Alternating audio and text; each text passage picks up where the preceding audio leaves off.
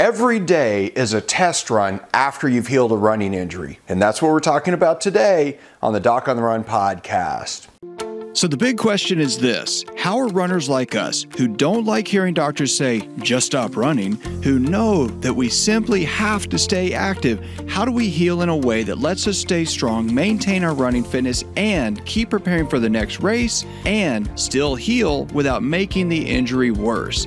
Well, that is the question, and this podcast will give you the answers. My name is Dr. Christopher Segler, and welcome to the Doc on the Run podcast. Now, when you have a running injury and you figured out what your goal is and you're trying to get back to running, you've really got to do a few things. The first thing is you have to start moving. You don't want to get weaker, stiffer, and lose all your neuromuscular connections. That's super important. Second thing is you don't want to make anything worse. The last thing that you want is a setback, an increasing crack, a bigger tear in the tendon. Whatever it is that's been healing, you have to make sure that you don't make that worse. You do not want to cause a setback that's going to set you back weeks and further destroy your running fitness. And of course, you've got to get fit as fast as possible. Now, the only way to do all of those things all at the same time is to test things systematically. This is what I teach people to do in the Fast Track Challenge. It's a thing you can access. I'm not trying to pitch it to you. I'm just telling you that you've got to go through a process where you figure out what can you do to maintain your running fitness, how can you work as fast as possible, and how can you make sure you're not making things worse.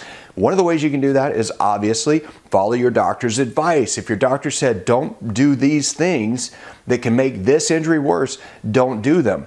But you should do everything else to strengthen everything else that can actually support that one injured part while you protect that piece. It doesn't mean that you have to sit still. You just have to be thoughtful and methodical about the ways that you're strengthening other tissues, other parts of your body, other parts of you that will support your overall running fitness once you're actually back to full training and full running.